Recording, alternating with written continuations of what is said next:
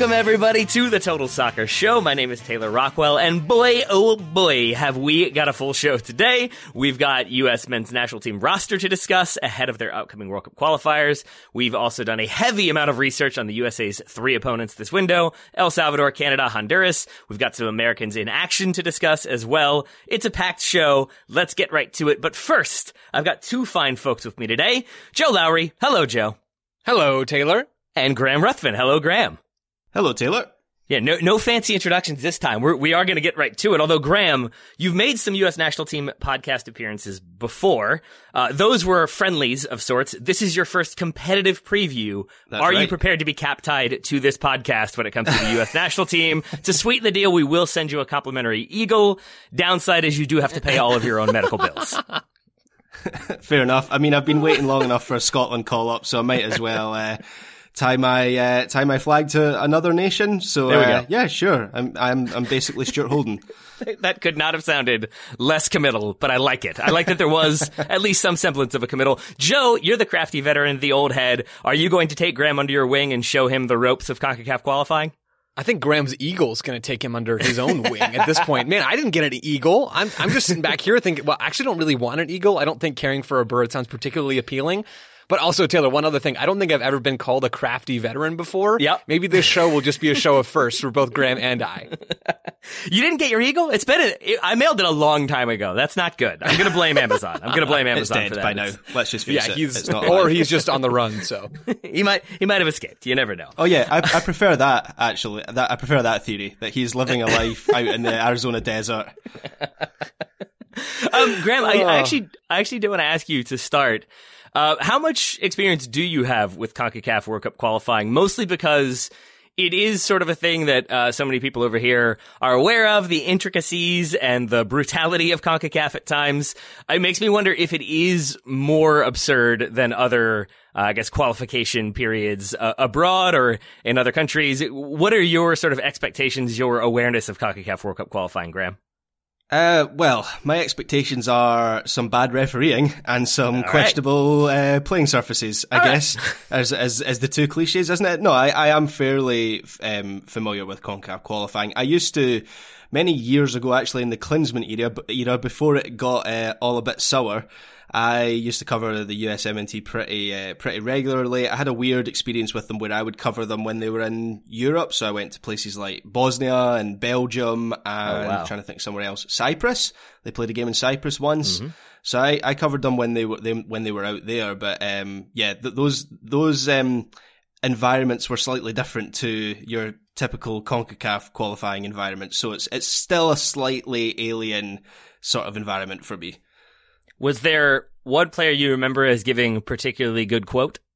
Sasha Kljestan was always good for a quote. I would always try and grab him after a game. I think actually he has, does he maybe have Bosnian roots or something like that? And I got a good quote from him when he played in Bosnia that one time. That was a good game. I think the US won that one 3-2. Maybe Josie Altidore scored a hat-trick or something like that? That feels like it was in the time period when he was scoring like every single game for AZ. Fun times when we had a number 9 who was scoring regularly. We're going to talk about that. First, Joe, you were not with us for Weekend Review yesterday. So I did want to ask you both if you had a particularly favorite, for whatever reason, or enjoyable moment for whatever reason, moment from an American in action this past weekend. Joe, let's start with you.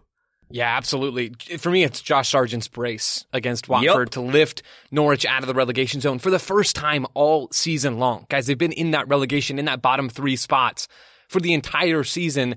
What a great time for Josh Sargent to get his first Premier League goals. Goals, plural, right? The first one comes as he attacks the 6-yard box, and the finish is wild. Sargent said after the game, I was expecting a bit of a better ball in, and the ball is weird. It's higher than ground level. He has to bring his right foot up behind him and almost back heel midair flicks the ball into the back of the net. So it's a bizarre finish, but it totally works. That's the first one. And the second one is a header crashing the box from the weak side. He gets those 2 goals. Norwich win. They get 3 points, which is huge for them.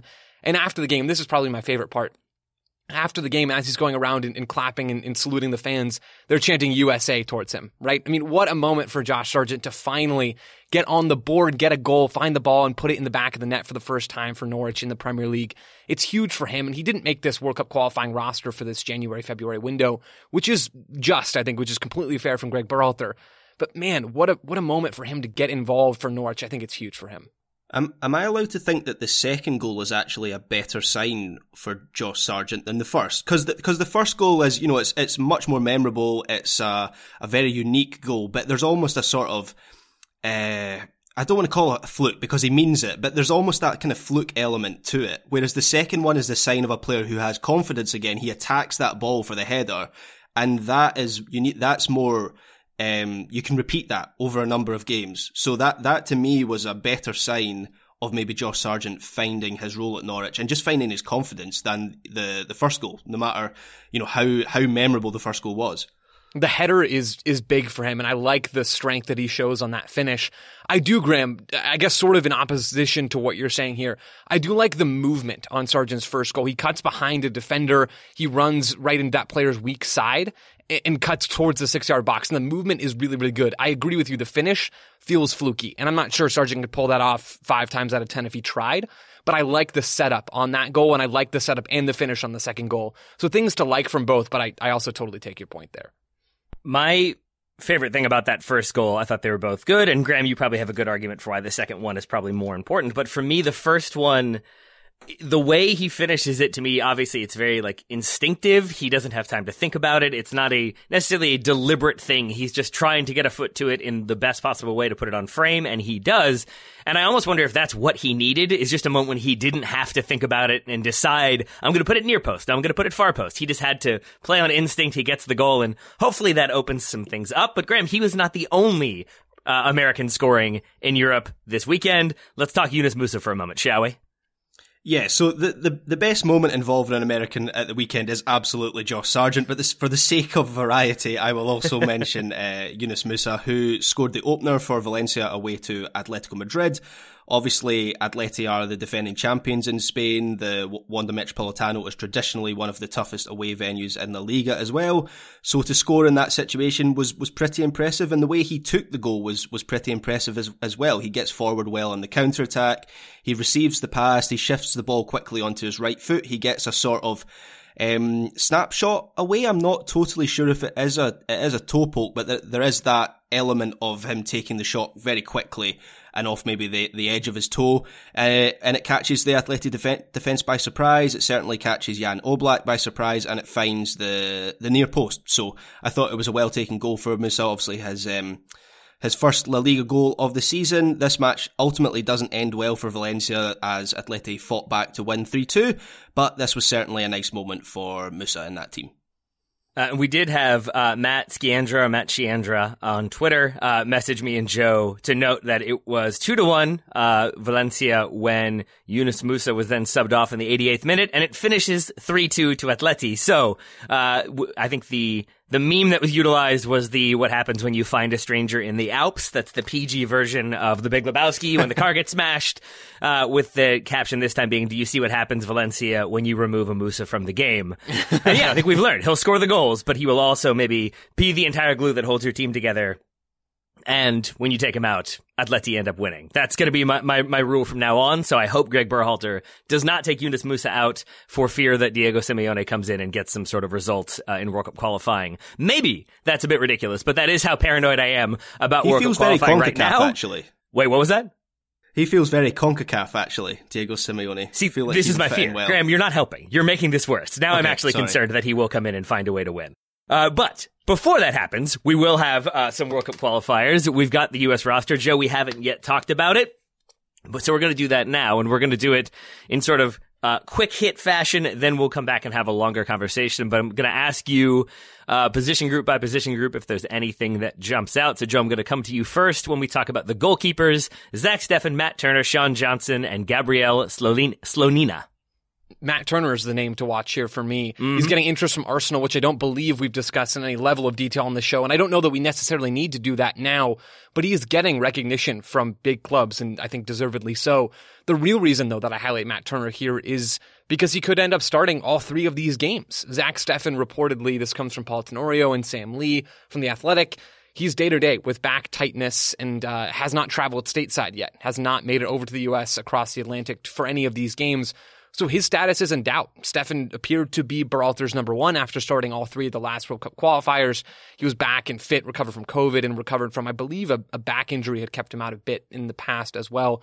But he was back and started in the last window and seemed to be the number 1.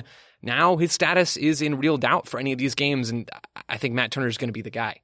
Graham, anything that jumps out to you about the goalkeeper group? I know it's not always the sexiest positions to start off with.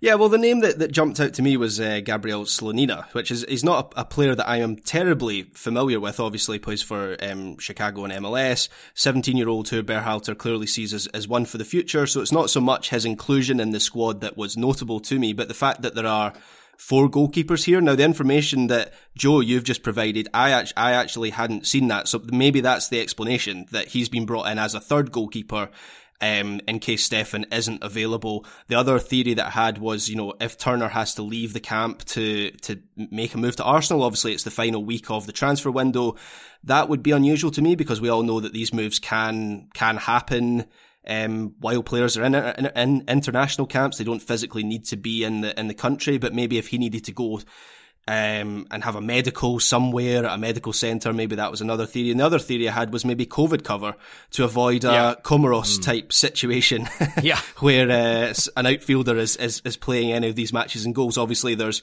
3 matches in this round of fixtures, so that's a different sort of factor to this round, and so you could have some pressure on that goalkeeping group if there is 1 or maybe even 2 COVID dropouts, and that's maybe explains why there's 4 goalkeepers in this roster. So pressure on the goalkeeping group. We would assume pressure on the defensive side of things as well. We've got several names: DeAndre Yedlin, Walker Zimmerman, Reggie Cannon, Anthony Robinson, Miles Robinson, Serginho Dest, Mark McKenzie, Chris Richards, and Brooks Lennon. Joe, let's take that last name first, shall we? Yeah, let's do it. Brooks Lennon is an interesting one here. Less, again, about him, but more about the number of players in his position. Brooks Lennon is one of 4 right backs on this roster when you think about him and DeAndre Yedlin and Reggie Cannon and Serginho Dest. 4 natural right backs and only 1 natural left back in Anthony Robinson. I don't quite get that. Generally, let me say this. Generally, I like this roster. There's a couple names that aren't here that I'm sure we'll talk about. But by and large, I think this roster is good enough to get some really good results this window. Almost any roster that Berhalter could put out would be good enough to get some real results in any of these windows. But I don't quite get the imbalance here between right back and left back. Dest can play there, and he very well might in this window. Berhalter also noted in his post-roster release press conference that Yedlin can play there, Cannon can play there, Count Acosta can play there. We've seen that already in qualifying and in the past with the U.S. men's national team. But I don't know what the downside is to bringing Sam Vines or to bringing George Bello or to bringing Joe Scally, who is a guy that I think is a miss on this roster. He hasn't been excelling really for Mönchengladbach recently, getting back from COVID. He's still trying to navigate that situation. So that could be why he's not in this camp. It's also entirely possible that Berhalter just doesn't rate Joe Scally right now after he was involved in the last window and not called up for this one. We don't know exactly what the reasoning is there, but the imbalance between right backs and left backs feels like an unnecessary thing on this squad, and I'm not quite sure that I get that. Graham, were you equally befuddled by Brooks Lennon? Yeah, I don't understand. It's the imbalance, again, that is the confusing thing to me. I mean, if George Bello is in this squad over Lennon, in terms of the quality of the 2 players, there's not much really in that. And then you address the imbalance of, again, 3 fixtures in a single round. Anything can, Anthony Robinson could pick up an injury or get Omicron. I hope that doesn't happen, but that is entirely possible. We've seen that in football, and then all of a sudden you're playing. I know Dest can play there, as Joe mentions, but it's not his natural position, and I think he's been fairly questionable when he's played there before. So yeah, the imbalance is peculiar to me when it feels like Berhalter's created a problem. I can understand if it's unavoidable and maybe, players are injured or so on, and you go, well, we didn't really have anyone else to call up, but he's created this imbalance with the makeup of the players he's called up.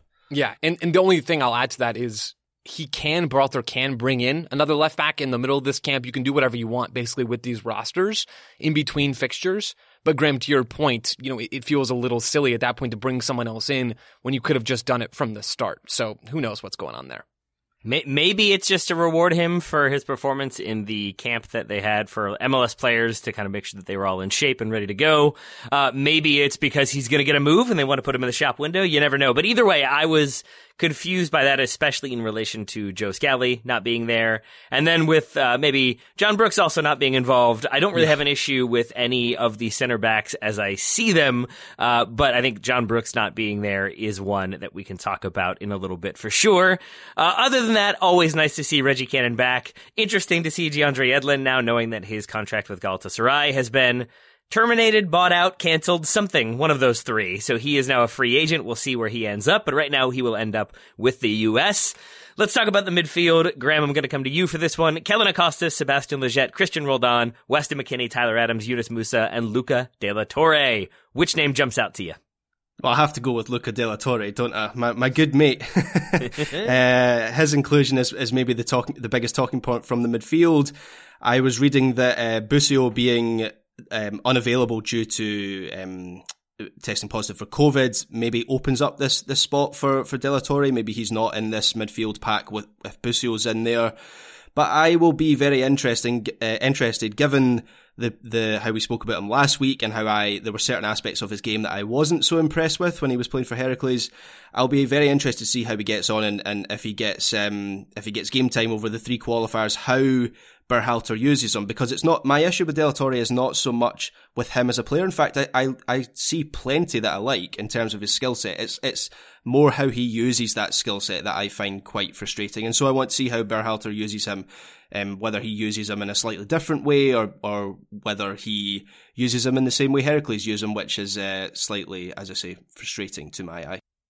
Joe, any name jump out to you, or are you also on the De La Torre train? I'm also on the De La Torre train for slightly different reasons than Graham, but although I do think we agree on a lot of the nice parts of De La Torre's game, this midfield group, though, Taylor and Graham, I think just really picks itself, or at least for Berhalter, it seems like it does at this point. None of these names are a surprise. De La Torre is probably the most surprising of any of them, but as Graham said, with Busio dealing with COVID and unavailable for this camp, he had to drop out after I believe he was initially selected for this roster.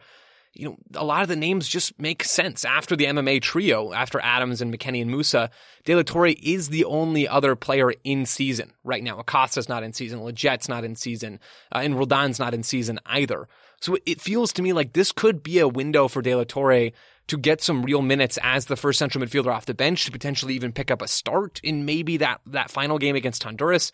I don't know what those rotations will look like. And Berhalter said, this is a window where the travel time is reduced because of where the games are. It's possible that a player, or if we want to infer players, could play in all three games. Maybe De La Torre and none of these other options besides MMA will start any of these games. But if somebody's going to start, it feels like the scene could be set, the stage could be set for De La Torre to get some real minutes here as the only one of those guys in season. We will talk about potential starters here in a little bit. First, the forward group. It's a fairly lengthy one. Gyasi Zardes, Christian Pulisic, Paul Arriola, Jordan Morris, Timothy Weah, Brendan Aronson, Ricardo Pepi, Jesus Ferreira. Some of those players were in the camp I mentioned previously. Some of them obviously were not. Ricardo Pepi has obviously been getting the headlines since his move to Augsburg. We'll see what happens with Brendan Aronson and his potential move. Timothy Weah is, as far as I know, back and fully fit, ready to go. Joe Lowry, who are you most excited to see in this forward group? It's got to be Weah. Taylor, it has to be Weah. As you mentioned, he was out dealing with an injury and now appears to be at least close to full fitness. He missed almost all of December and then the first couple weeks of January, but has made 2 appearances for Lille since then. One off the bench, one as a starter, and that was this past weekend. And guys, he looked really, really good in that game. It was a loss for Lille, but man, he was dynamic on that right side. He was creative. He was providing really good balls on the floor into the box for Lille's 9s in that 4-4-2 shape. With no Gio Reyna in this camp, and that's a big miss for the U.S., he continues to be out dealing with an injury for Dortmund, working his way back to fitness. So with no Reyna, and with Christian Pulisic not really at his best right now, or at least he hasn't been at his best with the national team recently, this could totally be Weah's window, and I'm stoked to watch him, guys. Joe, when you say Christian Pulisic's best, I feel like I'm going to ask a lot of questions that could be very leading or could be like subject to hyperbole, so I apologize in advance. But what do you think of when you think of like Christian Pulisic at his best? Is it a moment? Is it a time period? Is it just when you feel like he has the most confidence? Like, what is that moment in your mind that says, yep, Pulisic, I want him at that level playing like he did under blank? It was that Panama game, right? In Orlando in the last World Cup qualifying cycle where Christian Pulisic plays a really big role in that game. Yeah. I also think about this summer in the Nations League final, and in that tournament he had some good moments as well. Christian Pulisic is a streaky player. His skill set lends himself to being streaky because he's so reliant on having the ball at his feet and doing a lot of the dribbling things that we expect from him. He can also, though, cause problems with his movement and with his runs into the box. So it's less for me, Taylor, of a specific moment or a specific game with Christian Pulisic, but more for me, I can see his skill set so easily. I can see it so clearly having an impact on pretty much any game for the U.S. men's national team. And we just haven't seen that recently, right? We haven't seen that since, I'm not sure we've seen it at all in this World Cup qualifying cycle, to be honest with you. I think back to that Honduras game in the first window, right back in September. And the ball was sticking to his feet. You could see the talent there so obviously. And we talked about that, Taylor, you and I, after that game. But man, he was disrupting a lot of those plays. And I didn't see it at first, but you go back and you watch it and he's so clearly stopping the ball. So it's a mixture of his skill set and what I think he can be, what he's shown for Chelsea, what he's shown in the past for the U.S. And I think if he's at that level, this U.S. team is different. But he hasn't been at that level with the U.S. in World Cup qualifying so far. Graham, two questions for you about this group. First off,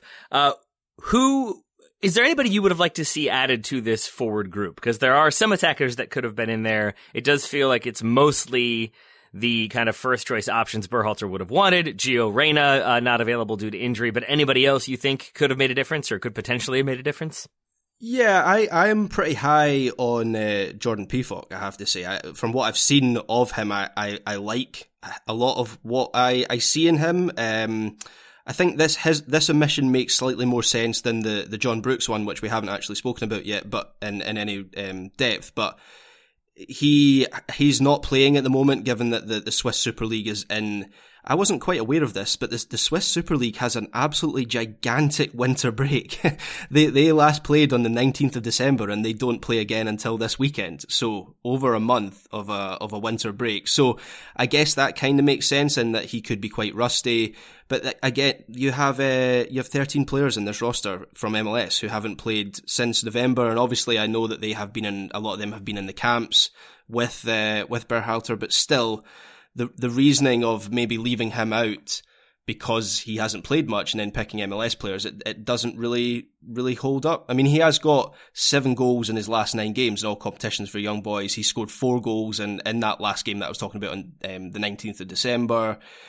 Is it not worth having him in this roster, especially when there's a bit of debate still about who should be starting in that number 9 position? I look maybe at someone like, Jordan Morris has to be one of the biggest beneficiaries of these camps over the last few months. You know, he gets called into Camp Candy Cane after 2 years away due to injury, and now all of a sudden he's back in rosters for World Cup qualifiers.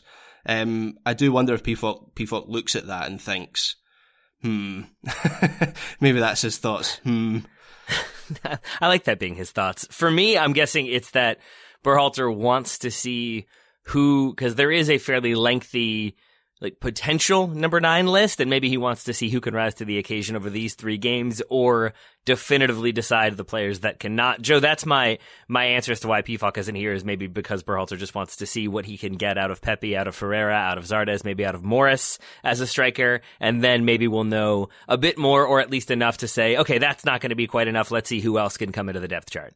There's just so little separating really any of these guys right now. I don't know exactly what the reason is for leaving Pefok off or for bringing him in the first place. He has a different skill set, and so there is some variance there between him and Pepe or between him and Zardes. But I almost just can't find enough strength to have any real cares about this position and who's playing, whether it's Pepi or Zardes, and I do think it'll be one of those two guys starting. It almost doesn't matter to me. Pepi's the more exciting player, and so a lot of me wants to see him. But if Zardes plays, that's fine. If Ferreira plays, I think that could be quite enjoyable as well. If it had been Pefok, great. If DK had been healthy and he's involved, that's fine. If Sargent's involved even, like it's not that big of a deal. It's just hard for me to really push myself and find some sort of passion to care one way or the other, because we haven't seen one of these players really separate themselves from the rest of the group. Pepi did it for a time, but now he's back in the mix after a bit of a goal-scoring drought. I mean, it's tricky for me to say this guy should be in or this guy shouldn't be in outside of maybe looking at the differences, the stylistic differences between those players. But even then, we don't know exactly what Berhalter's game plans are for these 3 games, and so maybe Pefok just doesn't fit that. I think everything you've just said there, Joe, is entirely fair. And I think this is the forward section of this squad is, for me, easily the most interesting part of the whole roster. Not because it's not really nailed down in the same way the midfield is, but also because Berhalter has options, even in players that he's left out of this roster. As we mentioned, Pefok there is not in this roster, but could be in the next roster for the next round of qualifiers. So I've written stuff on this, the forward line for The Guardian, and my eye is instantly drawn to this group when the roster was published. It's the most interesting part for me.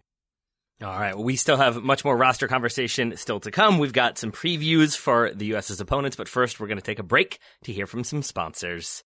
Today's episode is brought to you by our old friends, Mack Weldon. Wouldn't it be nice if we could have things both ways, like a 0-calorie cheeseburger, internet ads in March that weren't just reminders to do your taxes, a dog that never needs walking after midnight when it's cold, a Manchester United that is consistently good instead of their current scattershot approach?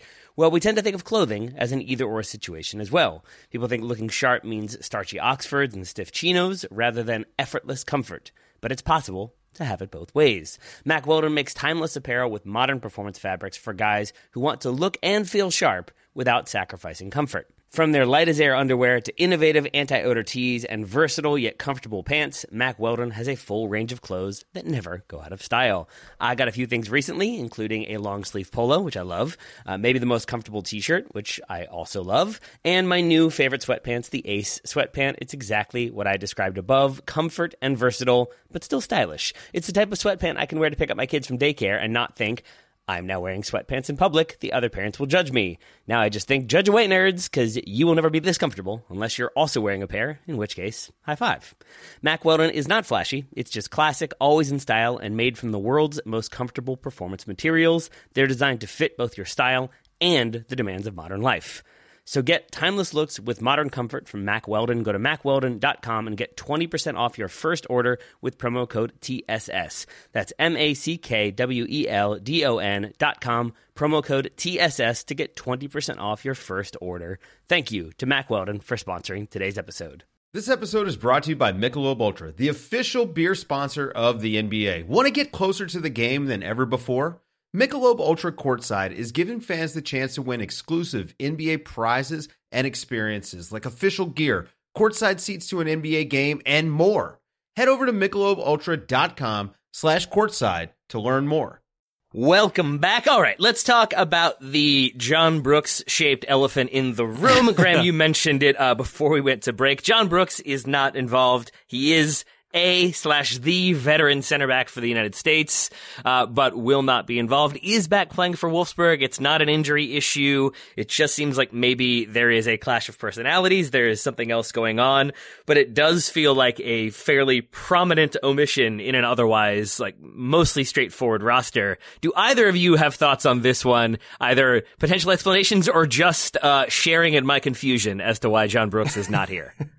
I mean, I definitely share your confusion. This is a very confusing one for me because obviously in November, Berhalter says it's down to form that he's not in that roster, which I can understand that at that point he did have quite a sticky period before Christmas, before the winter break in the Bundesliga. But having watched John Brooks recently, he's been, I wouldn't say impressive, but he has been decent for Wolfsburg. You know, he had a very good game in a 0-0 draw against Hertha Berlin just a couple of weeks ago. Yes, he's on the losing side against RB Leipzig at the weekend there, but I watched some of that back and he didn't have a a bad game there either. So going back to the whole, you've got 13 MLS players in your roster argument, it just doesn't make a great deal of sense to me, to the point where, to kind of provide a peek behind the TSS curtain, I was asking Joe and Taylor before we came came to record, whether there'd been a fallout between Berhalter and Brooks, or whether there was some sort of personal situation there that I was missing, because it is that confusing to me, because I would have him in my strongest starting lineup. I think he is probably, in terms of skill set and experience and the fact he's played at a World Cup before, he would be that high in my power rankings. We don't normally jump to complete speculation, and I'm not really going to do that now, but I will say it is the sort of only explanation left in my mind, that either something has happened that we don't know about, or it is just a personality clash. Brooks doesn't vibe with what Berhalter wants to do. Berhalter feels like Brooks isn't buying in. I also understand why we're never going to know this, because the coach doesn't want to put that out there and burn that bridge and show to his players that he will sort of talk trash about them publicly. The player probably isn't going to verbalize too much, because I don't think that really helps them in the long term. And so we'll probably end up getting this situation where we're not quite sure, but he's not involved. Maybe he comes back in if things don't go well. But it does feel like an obvious point that Berhalter can get hit if something goes wrong, Joe. Would it have gone wrong if John Brooks were there? Would we have lost that header? Would we have been able to play out of the back? Would we have had more poise along the defensive line with a veteran presence there? I think it's a big question that will now have to be answered, or hopefully just sort of removed from the conversation by strong performances, because otherwise it feels like an area that could become a source of frustration down the road. Yeah, I completely agree with both of you guys here. I don't get this. Berhalter said the omission was down to form. Graham talked about that. I don't necessarily buy that. He also said that Brooks wasn't the right fit for these opponents. Okay, then who is Brooks the right fit for? You've got a game against El Salvador and a game against Honduras. Both of those games you should expect to dominate the ball. Is there anyone else in the pool you'd rather have breaking lines with the ball? Berhalter specifically cited Tim Ream as the best passer in this entire player pool, and he's not brought in either.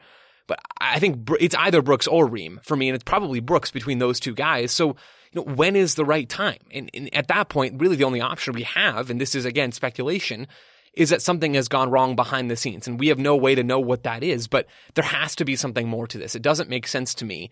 The nice thing about this all for the U.S. is, with the talent they have in the back and the talent they have really all over the field, Berhalter can afford to have something like this happen, right? He can afford to have some imbalance in left back and right back. He can probably afford to have that. He can probably afford to bring a guy like Mark McKenzie over John Brooks and really not have it bite him all that much. But the probably there is key. We don't know what's going to happen. Maybe something goes wrong, and maybe the stage will be set for John Brooks to come in and have a really, really good game, but we'll just never know the answer to that. So I don't get this. Again, this feels like, it's really hard to say without knowing more of the details, but it sort of feels like another situation where Berhalter has made his own life a little bit more challenging than it needs to be. But again, we just don't have enough information. Joe, I'm glad you mentioned how Brooks actually plays, because obviously when we're talking about personality clash, and we're speculating there, we don't actually know if that's the case, but we can look at how Berhalter's team plays and how Brooks plays, and to my eye, it seems like a good fit. I mean, Brooks is maybe the best the US has in helping break down a low block. The US is likely going to face a low block against El Salvador and Honduras, maybe even potentially Canada as well. Who knows how that game pans out. And it just feels like, his forays up the pitch and the way that he sprays the ball out from the back, it seems like a good tactical fit for the US. That's partly why I find this situation so confusing. So I'm glad you mentioned that, because that was my conclusion as well. My final point on John Brooks would just be that in terms of him not fitting against the opposition or not being the right player for this opposition, it feels safe to assume that at least one, if not two or three of these teams will be fairly defensive against the United States, which to me then means you have to take advantage of the opportunities you do get, set pieces chief among them. And yes, it was 7 years ago, but still, we know John Brooks can score on the biggest level with his head, scores in a World Cup against Ghana. it seems like another player that could maybe have an impact if you're trying to get sort of big bodies in the box to get on the end of some crosses, on the end of some set pieces. So to not have him there, we'll see if it ends up hurting the United States. I also think I'm a little confused, aside from the roster itself, about what the U.S.'s approach to these 3 games will be. Because I would say the strongest opponent we're going to face is Canada away. It's the second game. Do you play the same team for all 3 games? Do you play the same team for the first 2 games and treat the first one as not necessarily a warm-up, but as the game where you can sort of figure out some things, get some details wrinkled out, and then you're fully set for that harder game in the second game? Do you balance it? Do you rotate it? I'm not quite sure I have an opinion as to what would be best. I lean towards maybe start your strongest team in the first and second games and then see where you are after those. Yeah. Joe, any strong opinions one way or the other? Yeah, that's exactly what I would do. And I say this as someone who doesn't know all the fitness levels of these players, and there's a lot that goes into that stuff. Like a lot that goes into managing workload and working with clubs and communicating. More goes into that stuff than I think a lot of people realize. But if everything is okay, or at least if most things are okay with the players' fitness levels and the miles and their legs and their health and all of those things, I'm going strongest 11 for the El Salvador game on Thursday, and I'm going strongest 11 that I have available for that game against Canada on Sunday. And then after that, if you've gotten good results, maybe you can play a little bit with that lineup against Honduras at home. Maybe you don't want to do that. I mean, that one you can almost take a little bit more by ear, but these first 2, I'm getting my MMA midfield out. I'm getting Tim Weah and Christian Pulisic out. Okay, I'm giving away a lot of my lineup here, but I'm getting my starters out and really the players that I think can go out and get the result. I'm putting them out on the field against El Salvador, and I'm doing the exact same thing against Canada. Yeah, it's better, in my mind, it's better to assess a situation after it's happened rather than try and predict what situations could come down the road. And in general, I'm always in favour of just get the points on the board as early as you can, and then figure it out from there. So yeah, strongest team for the first and second game, certainly. Let's try to build that strongest team really quickly and then see how it might evolve, because my assumption would be it's going to be a 4-3-3. That's what we've seen from the United States, especially with that MMA midfield. I'll go ahead and pencil that one in. Musa, McKinney, and Adams starting in midfield. I'm assuming we're all okay with Matt Turner starting in goal. Graham, any thoughts on who you'd like to see along the back line for the United States, presuming it's a back 4? Yeah, so I've gone for Dest at right back, Robinson at left back, no surprises there. My centre back pairing, I've gone for Robinson, and I've gone for Chris Richards over Zimmerman just because he's played more recently. Obviously with the Bundesliga being in season and MLS being in its off season, and actually recently when we've watched Hoffenheim, I've been pretty impressed with Chris Richards. So that would be my centre back pairing personally. I've got the exact same backline, Graham. I had similar questions about, is it Richards or is it Zimmerman?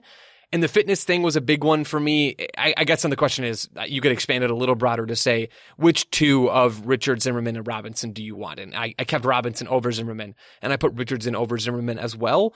The fitness is a big part of that, and for me, the other part is ball-playing ability. We talked about it with Brooks. It's likely that Honduras, certainly in El Salvador, if this is the game that we're thinking more about right now, it's likely that the U.S. will have more of the ball in those 2 games, maybe even against Canada, as we've mentioned, but I'm not so sure about that.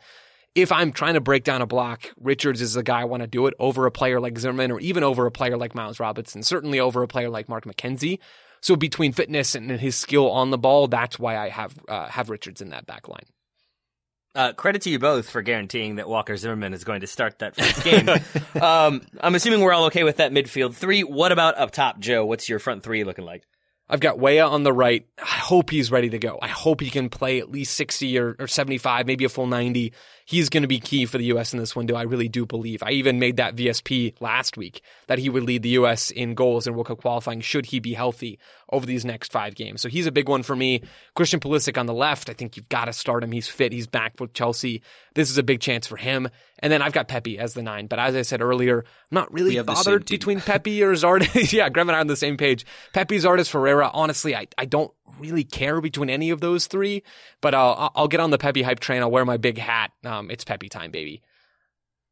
I had the same front 3. Graham did as well. So it doesn't seem like we have a ton of dissension in the ranks, which is probably not the worst. That's a good sign, right? Though, isn't it for the US? Because it feels like, being in a World Cup year, you probably don't want that many positions that are too fluid. So the fact that the 3 of us have pretty much come up with the same team when asked what's the strongest side. That's a good thing for the US, if you ask me.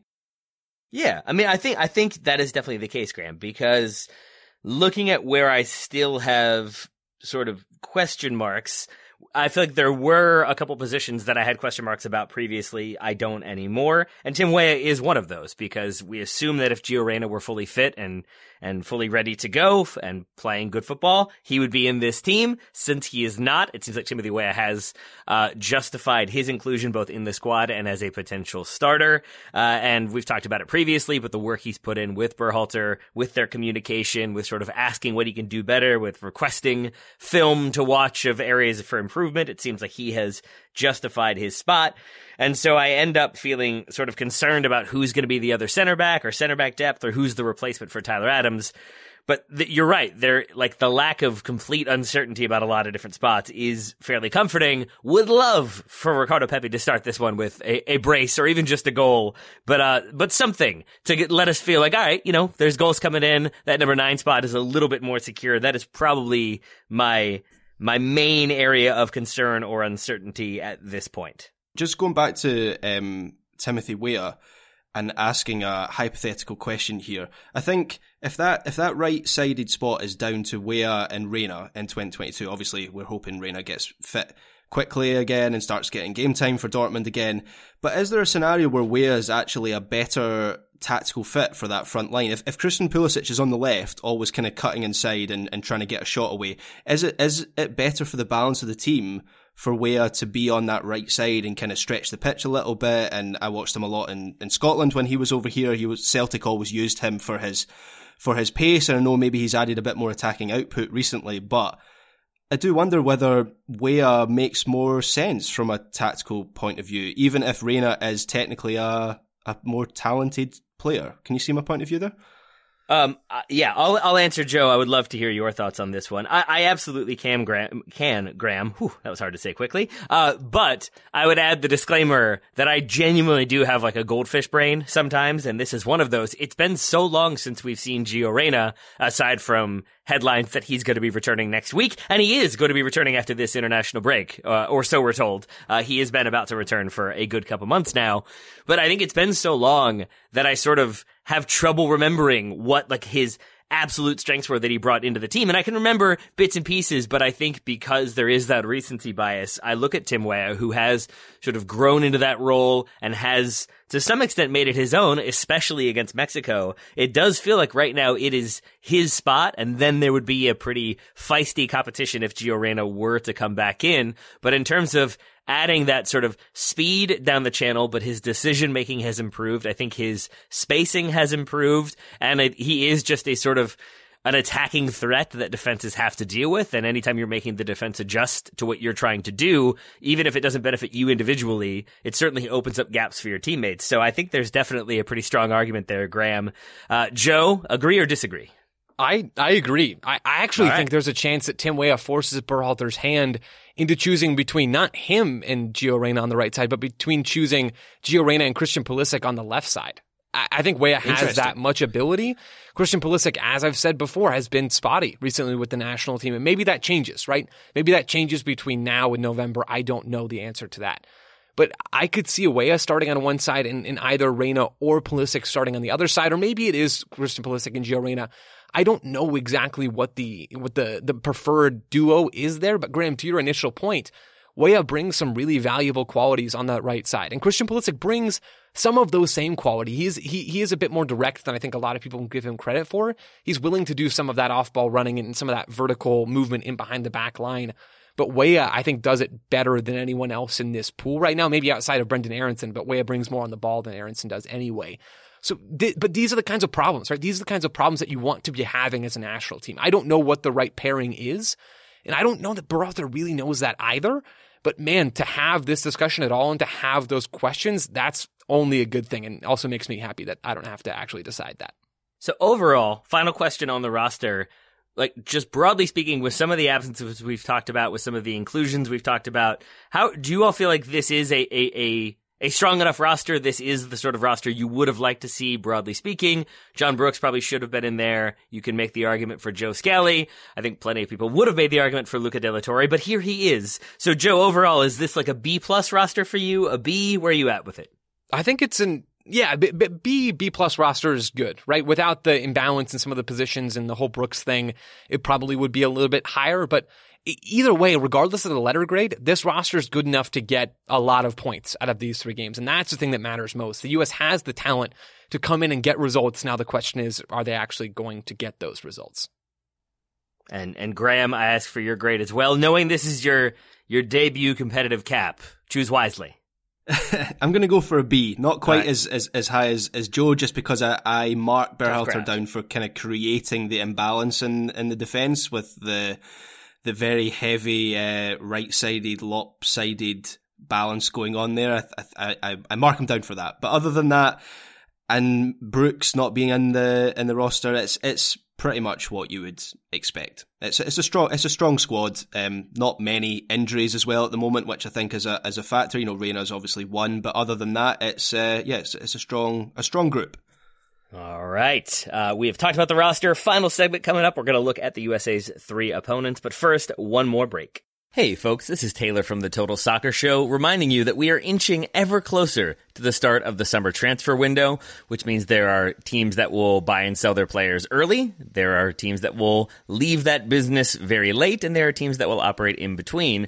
But no matter what, it's going to be a chaotic situation. There's going to be offers coming through willy-nilly. There's going to be transactions to be tracked and processed and make sure that enough money is there. There's going to be probably angry clubs calling to complain. There are many things to deal with, and unfortunately for those clubs, there is no sort of business tool that makes things easier, makes transactions simpler, gets the business done efficiently and effectively. But for the small businesses around the globe, there is such a service, Shopify.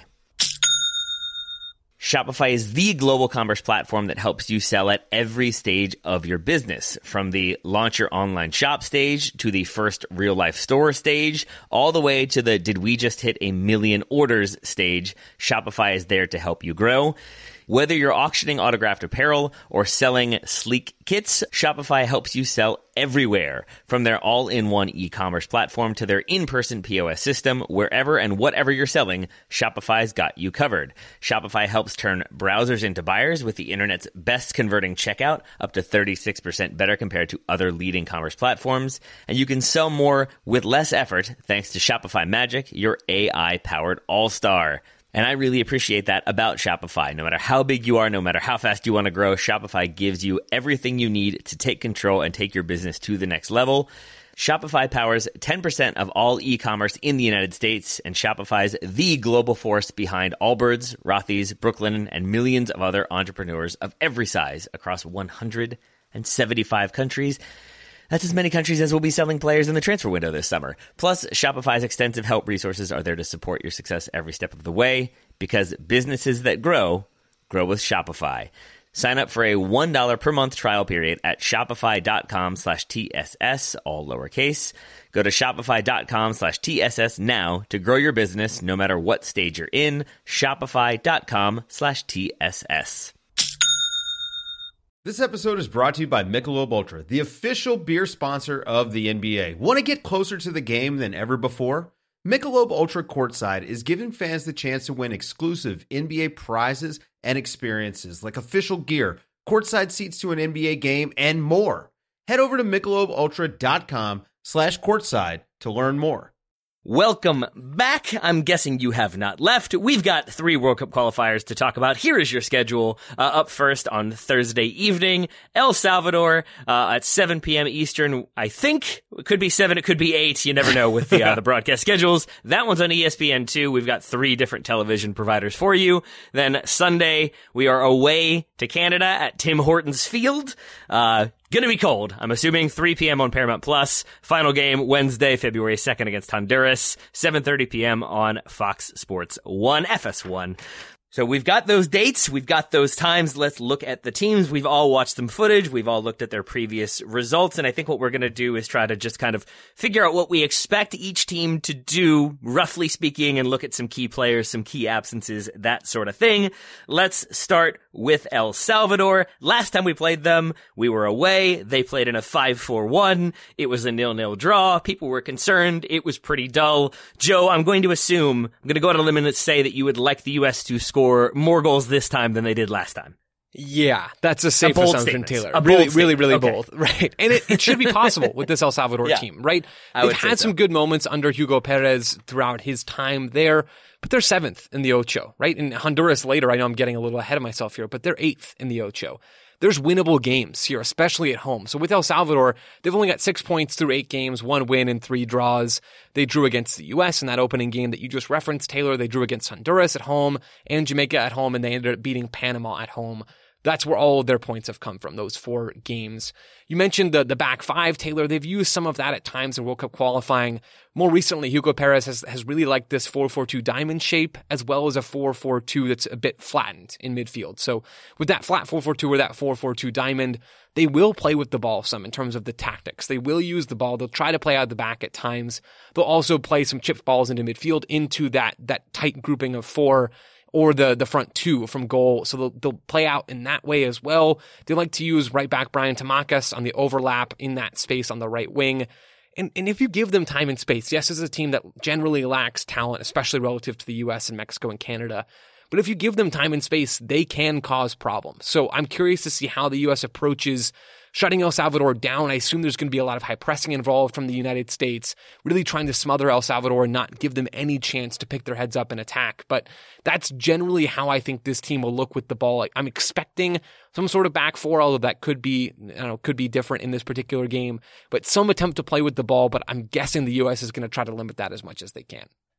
Joe, I'm glad you picked up on the fullbacks overlapping there, because that was one of the features that I picked out as well from the qualifiers that I watched back, in particular how they use the wings. That seems to be where they are at their strongest, and I think the US needs to be wary not to leave too much space in behind the fullbacks. Obviously, it's a game where the US would expect to have more of the ball, and so if it's Robinson and Dest in those fullback positions, they're naturally attack minded, so they could get pulled up quite far up the pitch, and then obviously you're leaving yourself exposed to the counter attack. And as I say, El Salvador do seem to be, they focus a lot of their play on the wings, so that's something to keep an eye on for the US. But in terms of their weaknesses as a team, they seem to be quite poor when they're up against a high press, and they do cough up the ball quite a bit as well. So given the way the US play, that is something that I think Berhalter will be asking his players to do, is to apply as much pressure as possible, because a few opportunities could come from that. There are lots of different ways you can defensively deal with overlapping fullbacks, knowing that they're going to try to play on the counter, knowing that they might try to be aggressive. I would prefer that the United States try to push numbers as high up as they can. Maybe that's risky, but it does feel like a game in which if you keep committing your numbers higher up, you can force them back and sort of limit that willingness to try to commit to the counterattack, to try to commit numbers forward if you're El Salvador, because you do run that risk of being quickly counter-pressed, and then you have kind of left yourself pretty vulnerable. So I think I would rather see the United States take a more aggressive approach in response to what you all are talking about. Joe, is that too risky to start this round of qualifying? I think I'm just up for let's go out and get this win and look really comprehensively good, and not sit off and be a little bit cautious for those first 30 minutes. No, I think that's exactly what you want to do, Taylor. I mean, El Salvador has created the least amount of expected goals of any team in the Ocho. That's according to Paul Carr. They don't create a lot of chances, and yes, it can be dangerous in moments, and we've talked about that. But you want to go. You want to go for it, especially if it is that MMA midfield that we've been talking about, especially if it is Tim Weah and Christian Pulisic. Heck, even if it's Paul Arriola and Brendan Aronson. Those are players who want to go. They want to press. They want to step high. They want to win the ball and play quickly. That's what this U.S. team is built to do. If there's anything other than that, if the U.S. chooses almost any other defensive approach, and it's almost inaccurate to call it just a defensive approach because it lends itself so quickly and really flows into attack as soon as you win the ball. If the U.S. tries to play any other way in this game, I'll be really surprised. I'll be shocked if that happens, because it seems like every factor is pointing directly towards the U.S. being aggressive, to pressing El Salvador. As Graham mentioned, they're not especially good when they're under pressure. Only when they have time and space, I feel like, can they really pick you apart. And even then, we haven't seen a lot of that in World Cup qualifying so far.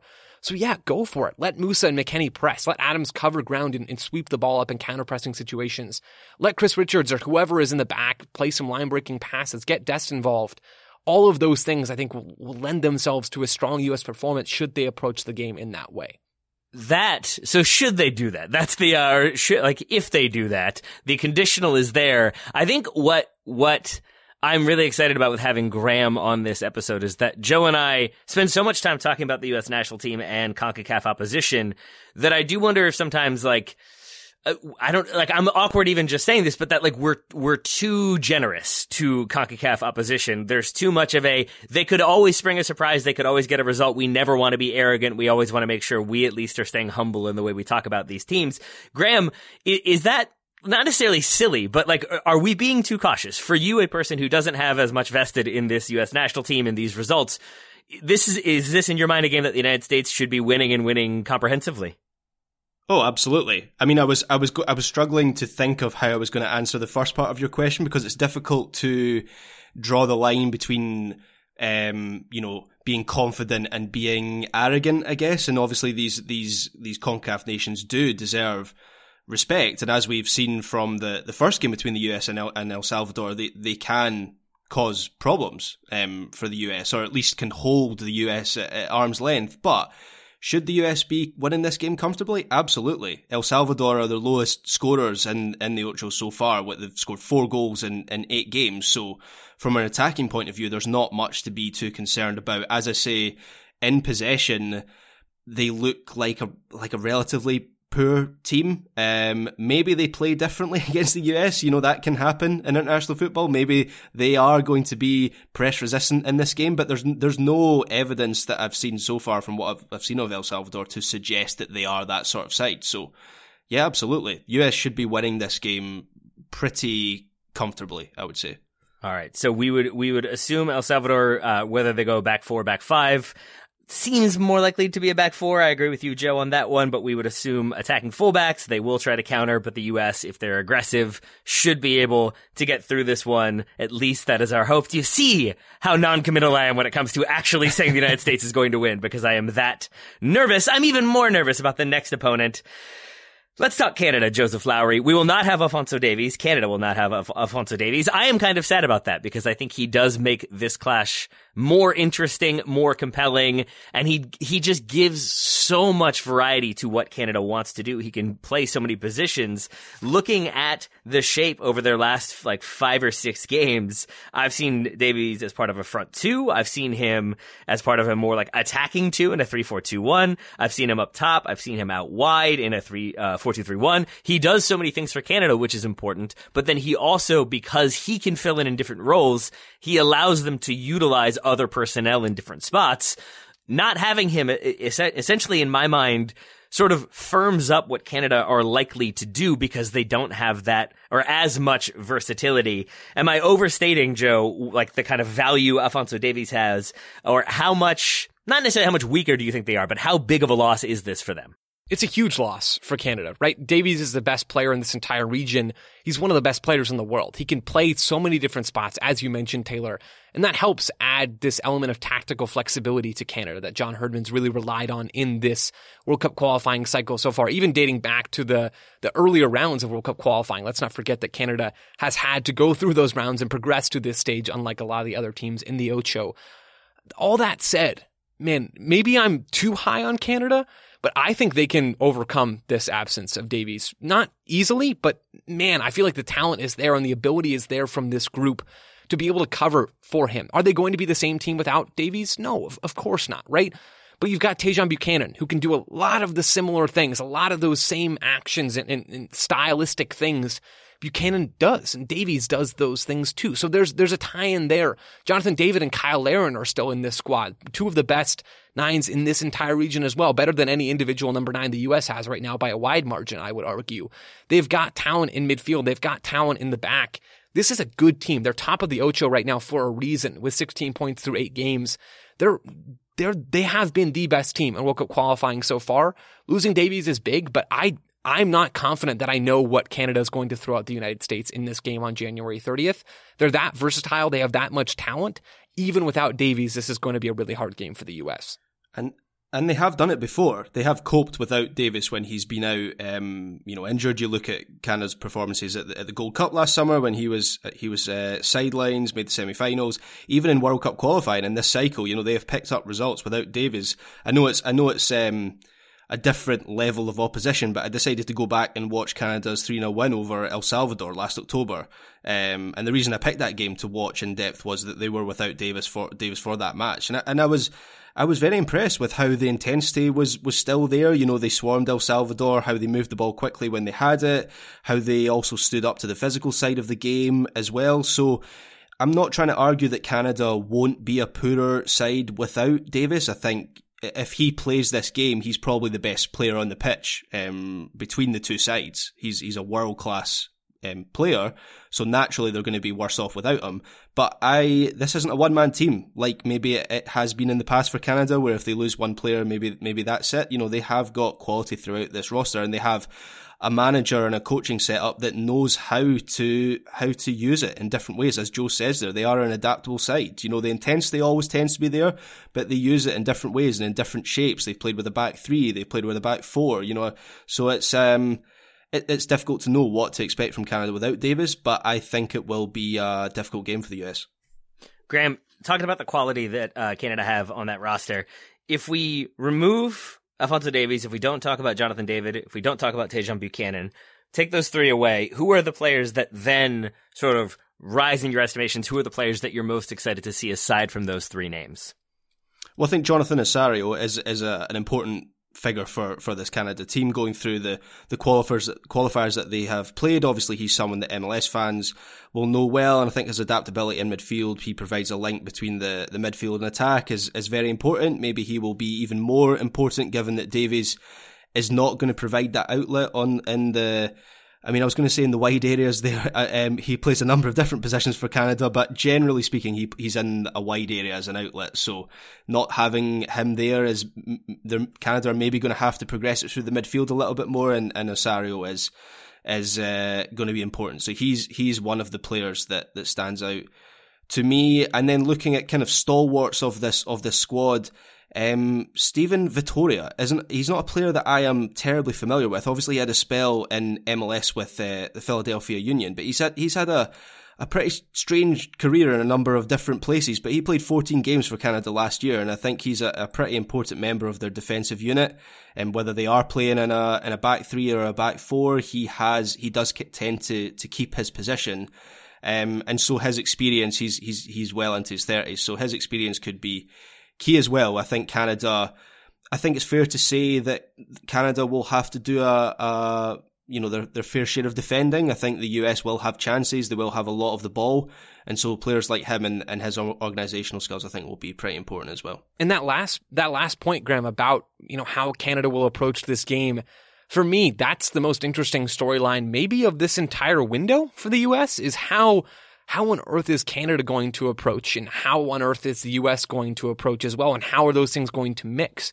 Right? We talked about the different shapes and how many different places Davies plays and how that changes Canada and how the different lineups that they use affect things. But it's not just about the flexibility in their formation or in terms of where players are lined up. It's also about the flexibility in terms of their tactical style. They'll dominate possession against lesser teams. And you talked about the El Salvador game, Graham, and I don't know if they ended up dominating possession in that one. I believe that's the one where they jump on the board early, right? They get out early and they get a couple of goals and they don't need to control as much of the ball. But man, against Honduras, I believe early on in this cycle, they did that, and they will control possession in those moments. They'll have some really clever rotations in possession with Alistair Johnson moving from right back to right center back, with Kamal Miller driving forward as that left center back in a back three in possession. Richie Larea and Tajon Buchanan rotating and doing some really interesting things in wide areas. They can do that stuff, or they can sit back and attack on the break, which is exactly what they did against the U.S. in Nashville in that 1-1 draw. They really frustrated the U.S. in that game with John Brooks, I might add. So will they take a similar approach in this game? At home, I'm not so sure, but they could, and they can do it really effectively. Or the third thing they can do, and the third thing they've done in World Cup qualifying, is they can step up higher and press and try to make your life miserable. They did that to Mexico not once, but twice. They did it at the Azteca and really punished Mexico's fullbacks with Tejan and Davies driving into those spaces on the wings in a bit more of a 4-4-2. And then they pressed Mexico and won that game at home in Canada, really relying on that high press and trying to force Mexico to turn the ball over during their build-up play. They can do so many different things, and I honestly don't know, if I'm John Herdman, exactly how I'm approaching this game. The one thing, though, that I'm confident in is that Canada are going to look to be vertical early and often. And that can come in possession, that can come in transition, that can come off of high presses, that can come off of sitting a little bit deeper and attacking on the break. They're going to be vertical, even without Davies, who is their best player in transition. He's their best player in pretty much every attacking phase. They have Tejan. They have quality in those 9 spots. Jonathan Osorio can link play, as you said, Graham. Stefan Eustaquio, if he's ready and able to go after a reported positive COVID test, he can be the guy providing the balls out from the middle of midfield. He's so technical after, we've seen him do that after a number of different games for Canada. He's really good on the ball. There's so much potential for this team, and I don't know how they're going to approach this game on the 30th, but I'm pretty darn confident that it's going to be an entertaining one. One other thing that we should probably note is that this one is being played in Hamilton, Ontario. So one way they will definitely approach it is to try to freeze the U.S. men's national team. I just checked. At time of recording, on Tuesday afternoon, the feels like temperature in Hamilton is -14. The feels like temperature expected for this evening is between -19 and -25. Oh, wow. So yeah, that tells you sort of what the U.S. is getting into. It feels like they're going to make it as unpleasant as possible, and then try to get that result. So we shall see what happens with Canada. Final team we should mention before we call it a day is Honduras, the third team the U.S. will be playing. I will jump in to say, again, we have a lot of different looks. It has already been stated, but they are 8th, so most of those looks have not necessarily paid off, so it's tough to say this is what they will definitively do, because what they've been definitively doing is losing. My assumption is that we'll see something close to a 4-3-3/4-5-1/5-4-1, but I think there will be a lot of speed out on the channels. They will look to counterattack, and in a lot of ways, I think they're fairly similar to El Salvador in my mind. Joe, where are you on Honduras? I think we'll see more of a 4-4-2. That's what I've seen mostly from Honduras. But Taylor, to your point about that back five, they did use a situational back five against the U.S. in September, and that game was awful for the United States, despite the 4-0 win for the U.S. Yeah. Honduras frustrated the heck out of the United States in that first half. So they could line up in a number of different shapes. You're absolutely right about that. But again, maybe more important than the particular formation, whether it's a 4-4-2 or whatever it looks like, they're going to try to press a little bit, but they're most comfortable in a mid-block, especially on the road. I don't see them being all that adventurous. One of the central midfielders will step forward, try to mark the opposition's number 6 at times, or at least shadow that player and try to deny the ball into who we think, well, it might not be Tyler Adams by game 3. It could be Acosta. It could be someone else. But they're going to try to deny access into those spaces, and then they're going to drop and try to absorb pressure in whatever defensive shape they're in. That's their MO, really, all the time. It's changed a little bit as they've gone through a coaching change with Hernan Dario Gomez taking over for Fabian Coito, but largely the ideas are similar. The attack is quick. It's in transition. It's aggressive. It's Romel Quioto. It's Albert Ellis. When those players are in the lineup, and they're both in the squad, we don't know if they'll be starting in this third game of the window. But when those players are in, especially, Honduras is well-equipped to attack in transition. That's where they're dangerous. They're not all that organized in possession. They don't have a ton of structure. They don't have real ball players in the back. But man, they do have quality in those two players, Quioto and Ellis. They're dangerous, and they can give the U.S. some challenges. I think that's really the phase of play. The U.S. in defensive transition and Honduras in attacking transition that I think will have the biggest impact on this game, at least from Honduras' perspective. Yeah, I think the US needs to be wary of Elise in particular. And I watched the game, so Honduras were 2-0 up against Panama. Yep.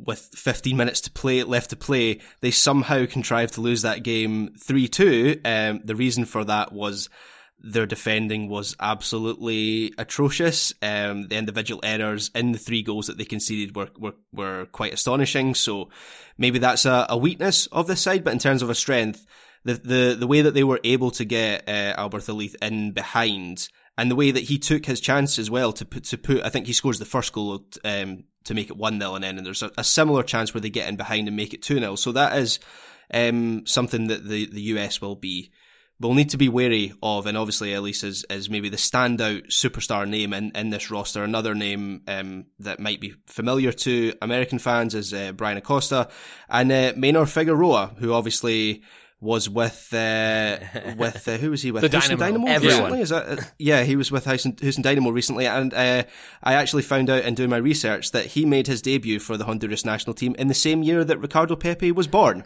So that is quite something. Oh man, he's older than me. It's always nice to find an active outfield player who is older than I am. Thank you, Maynor Figueroa, for that. I do appreciate it. Joe, you blew my mind a little bit earlier because I think I get so obsessed with what the United States will do and how they might try to play. I sort of forget. Honduras also has 3 games in this, and you're absolutely right. It stands to reason that they may not, after playing, I think it's Canada, El Salvador, and the United States, or after playing Canada and El Salvador, might not have everybody fully fit, might not be able to play that first choice team, or might send some people home, depending on how results go. So, yeah, I will say, if it's a Honduras team that does include, say, Elise and Kyoto and Brian Maya, I am somewhat nervous about that counterattacking threat. I still expect the United States to be able to get the result. But if they don't have a couple of those names, I am significantly less concerned about Honduras. Absolutely. And one other name that they absolutely will not have in this camp is Andy Najar, who is apparently beefing with their new manager. I mentioned Hernan Dario Gomez earlier. They made that coaching change after the October window, Honduras did. And evidently Najar wanted someone else to take that job, and Dario Gomez didn't appreciate that all that much. And so Najar wasn't brought in November, is not involved in this window either. So that's one player that Honduras will not have for this window. That's a break for the U.S. and for the other opponents that Honduras is up against in January and February. He's not going to be involved. If Elise and Kyoto aren't involved, there's almost no excuse for the U.S. to be losing this game at home. There's almost no excuse either way. These are wins that the U.S. needs. This is a pivotal window for them. Only one more after this in March.